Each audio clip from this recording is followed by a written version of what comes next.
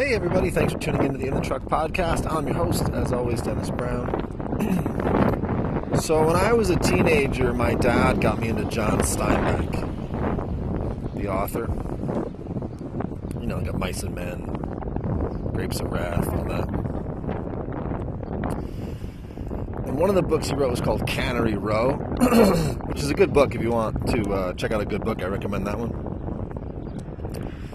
One of the characters in the book was a marine biologist. He's kind of this loner guy. He lived in like some kind of weird train says hi. Some kind of weird house. It's like over a bay. He's collecting specimens. He collected specimens and sold them to schools. That was his job, or his profession. And so he collected marine specimens and preserved them and sent them to schools. Can you hear the train?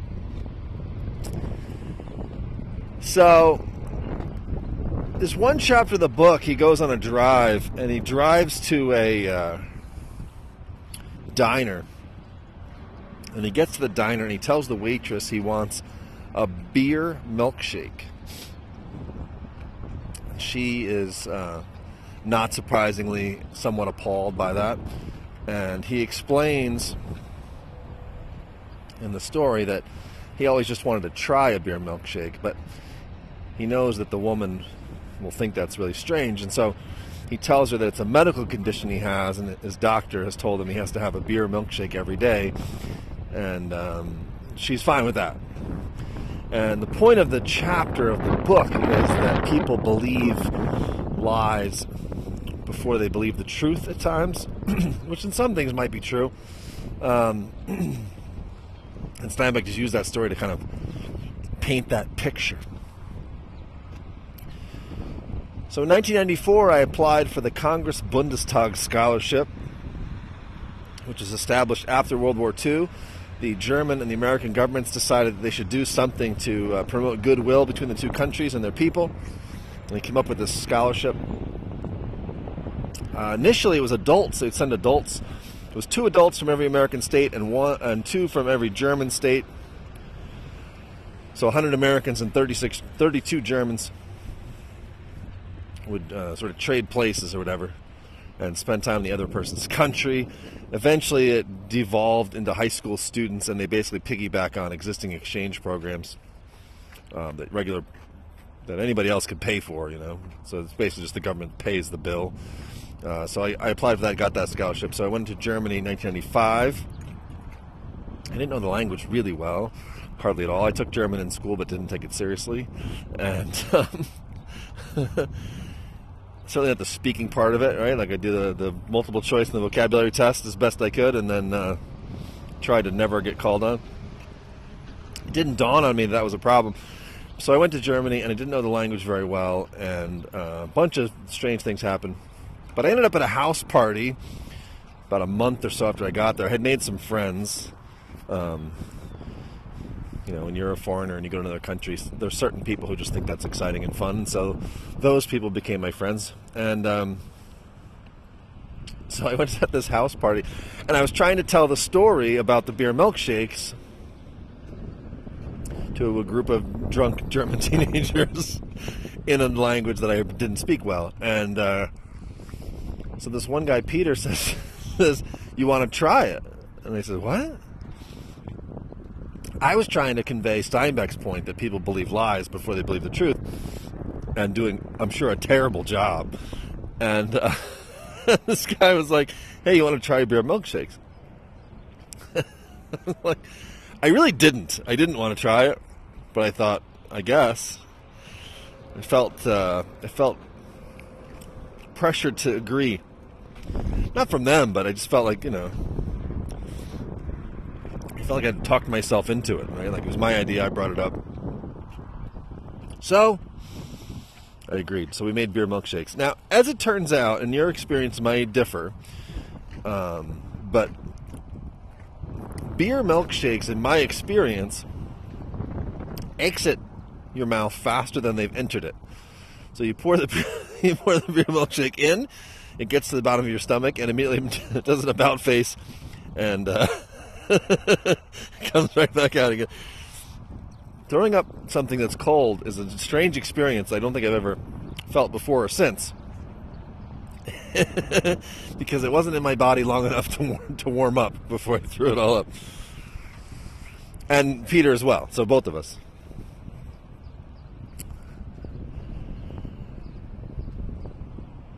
So incels are in the news. There was an attack in Toronto. I think initially it was thought to be an Islamic terror attack.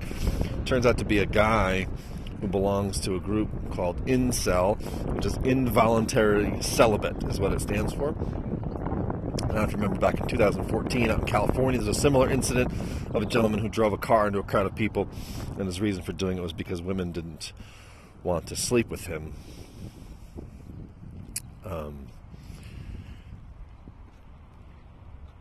I don't think there's such a thing as an involuntary celibate.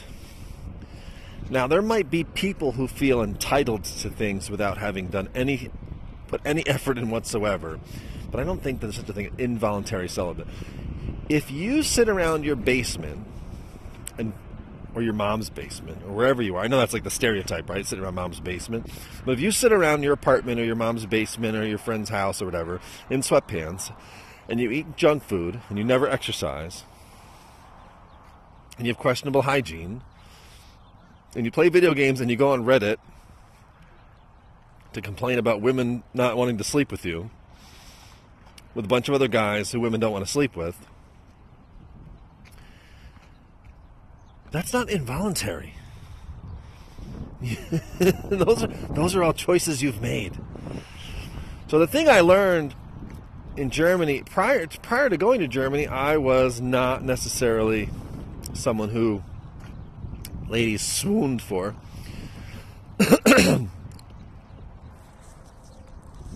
Excuse me. I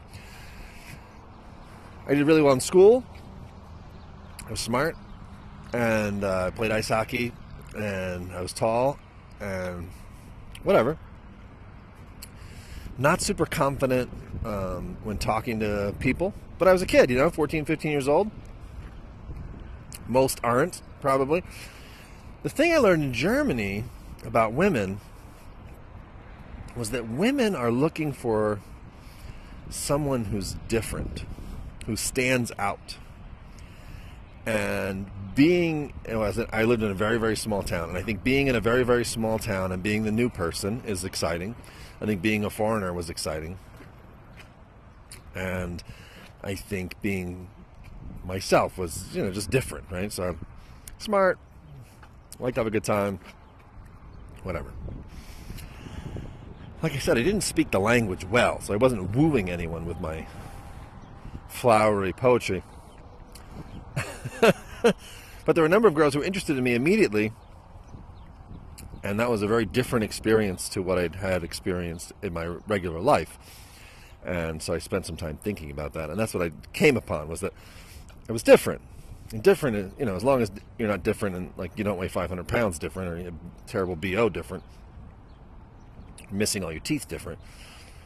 If you're different in a palatable way, that's something women are interested in. They don't want the same guy as every other guy. So what that told me was to be successful with women, or certainly to get the attention of women whose attention I wanted to have, you had to differentiate yourself in a way and be good at something, be different, stand out. Well, that requires some effort on your part. You have not earned the attention of a woman simply by being born. And that's something the incels seem to have missed the boat on. If you'd like a desired result, if you'd like to succeed in any endeavor in life, it's going to require effort on your part. If you want to be a fantastic three-point shooter in basketball, it's going to require hours and hours and hours and hours of effort on your part, getting better at shooting three-point shots. You're not going to wake up one day and be great at it. And if you sit around with your friends on the computer and Reddit complaining about how you couldn't shoot three-point shots, nobody would think that was okay. Right? Well, why should getting the attention of women be any different? There are a lot of men out there. There's a lot of women out there. It's about 1-to-1. Right? And if you listen to women and pay attention, they like the attention of certain people too. You don't necessarily want the least attractive human being on the planet to pay attention to. So let's go over the minimum requirements. I'm sure there's no incels listening to this, but the minimum requirements. You have to be somewhat physically fit. Not a bodybuilder or marathon runner or whatever, but somewhat physically fit. You have to have a skill of some kind. And no, video games do not count unless you're getting paid. So if you're so good at Madden you make a living at it, fine. Everyone else, it's just something you're doing. It's not a skill. But yeah, these are voluntarily celibate people. They're choosing to make themselves, in some way or another, they're choosing to make themselves ridiculously unattractive to the opposite sex. Or they're intentionally avoiding situations where they might encounter the opposite sex. Or both. I'm telling you, this is the true story. If you get yourself in decent physical shape, and either trim your beard or shave, and comb your hair, and put on some nice clothes, and go someplace people your age are hanging around, and talk to other people. So either go with friends to talk to, who are similarly not basement dwelling trolls, or strike up a conversation with some strangers 10 times. By the 10th time, a woman will approach you and start a conversation because she's interested in you. And that's not to say that you'll become uncelibate instantaneously, but perhaps you talk to this young lady and perhaps there's some interest, some mutual interest. Perhaps you take her to dinner. I don't know. You take it from there. But the idea of young men sitting around the computer complaining to one another that women don't pay attention to them, to the point that they become violently enraged and commit mass murder, I think is systemic of a bigger problem in our society, and it's this idea that you've earned something that you haven't. That you deserve something you haven't earned. I would like to get a big raise at work. I think I could make the argument that I deserve a tiny raise at work. I don't think I haven't earned it. So while I might like it, I'm not angry about not getting it, because I understand the concept of earning something. Proving your worth in advance. You know, one of the most sought after and precious things in this world is getting attention from somebody, another person, who you'd like to give you attention. We all want that. Everyone. So there's a person out there, or maybe more than one person out there, whatever the case may be, whose attention you really would like. Everyone feels that way about somebody, or maybe 2 people, 3 people. And it's not all romantic attention. Maybe it's just attention at work. Maybe you want somebody at work to notice your hard work, or maybe you want a teacher to notice what a great job you did on a paper or a research project. Or maybe, it's a girl at the cafeteria or at lunch or at the bar or whatever the case may be. Well, you don't deserve it. Now, if you do a great research paper, okay, then you could argue you deserve it. If you write a great paper, okay, fine. Right? If you show up at the lunchroom or the cafeteria or the restaurant or a bar looking your absolute best, and you tell a funny story, you tell a funny joke, or prove yourself to be an interesting person in some way, shape, or form, okay, then fine, maybe you deserve it. Maybe you've earned it at that point. But you'll also get it at that point.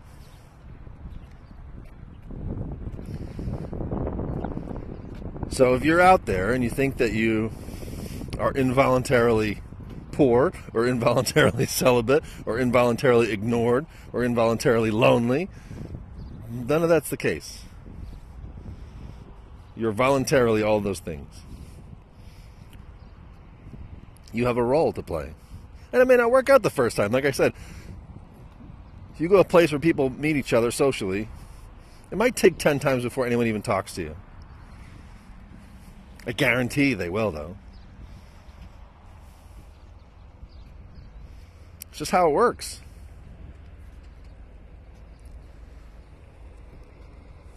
But you can't show up in your sweatpants, overweight, awkward, ridiculous. And you can't be presumptuous. And you also can't make the mistake of seeing something work for somebody else and assume it'll work for you. I used to work with this guy named Dave. He had one hand. He told one story about how he lost his hand. I can't remember what it was, some kind of a machine accident. I later heard that he was drunk and blew a firework off in his hand. So either of those things might be true. But in any case, he was a nice guy. He was funny, super funny guy. I don't know what it was, man. I don't know if it was his face. I don't know if it was the fact that he had one hand. I don't know if it was just the fact that you could tell he was having a good time and joking around all the time. He could get away with murder at work. We used to have this thing we were supposed to offer people, and I was talking to a customer about it, and the conversation was not going super great, which is fine. You know, sales is oftentimes a game of throw enough crap against the wall, something sticks. So I was fine with it not going well. Dave walked up to the guy he'd never met before, took a pen, put his stubby no-hand arm around the guy's neck, with his one good hand, held the pen to the guy's throat, and he said, "If you don't agree to this, I'm going to stab you in the neck." Deadpan. The guy started cracking up laughing immediately. I don't know a lot, but I know for a fact that if I did the exact same thing, the guy would have called the police. So I don't know, man. If you see something work for one person, doesn't mean it's going to work for you. See, you see a guy walk in the bar and winks at a girl and she runs over to him and he buys her a drink and they leave together. That's not going to work for you, probably. You're not Dave. You've got two hands. You got to figure it out your own way. But you got to be somewhat confident. You got to definitely be competent in something. You got to take care of yourself a little bit. And if you're putting yourself out there, you got to be willing to get rejected a few times. Maybe a dozen times. Who knows? But you got to learn from it too, right? So if you come on creepy and too strong with a woman, and you can see her kind of, got to read her. See kind of like she leans back and is turned off by it. Okay, that's maybe a lost cause. Now maybe you ruined that one. You spoiled that well. The next girl you speak to, the next time, don't be so much like that. Or if you seem like you're being too deferential, and you got to find the happy medium spot, right? You got to feel out the conversation, pay attention. And then maybe the problem with these kids is that they're autistic. I don't know. Maybe they're incapable of reading emotions of other people. I don't know. I really don't know. I don't know. I don't personally know any incels. But my feeling is that they're not incels. They're voluntarily celibate. They're choosing it. And then they're getting together with each other and complaining about women and getting themselves all worked up. I guess they've shut down the Reddit thing where they're complaining to each other because they're so violently enraged at women generally that they think that that's part of the problem. But listen, just get mad at yourself. And I think we all have something to learn from this, right? One is you should laugh at fat people who play video games and sit in their mom's basement and complain about women. That's one thing to learn from it. But the other thing is there's probably something in your life that you feel entitled to, that you're probably not entitled to. You probably should work a little harder at it. Right? Hey, maybe you're a married guy, you've been married a long time. Your wife doesn't treat you the way you want her to treat you. Don't get mad and resentful and divorce her. Take a step back, look at it. Think about what you could do a little bit differently to make things a little bit better. Right? Not that that's going to necessarily fix everything all the time. I'm not saying that, but don't feel so entitled. You got passed over a promotion at work. I've heard people complain about that my whole life. And if you really listen to them, most of the time, they might not like it, and they might be mad, but the person who got the promotion starts to sound like they deserved it.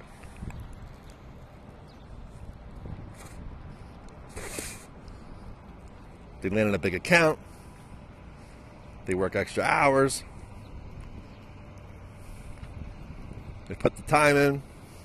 They join the boss's bowling team. Whatever it is. Whatever they've done to differentiate themselves. You might not like it. But most stuff goes... The universe is a pretty fair place, right? Most stuff goes where it belongs. Not always. But it is what it is. So yeah, that's it for today.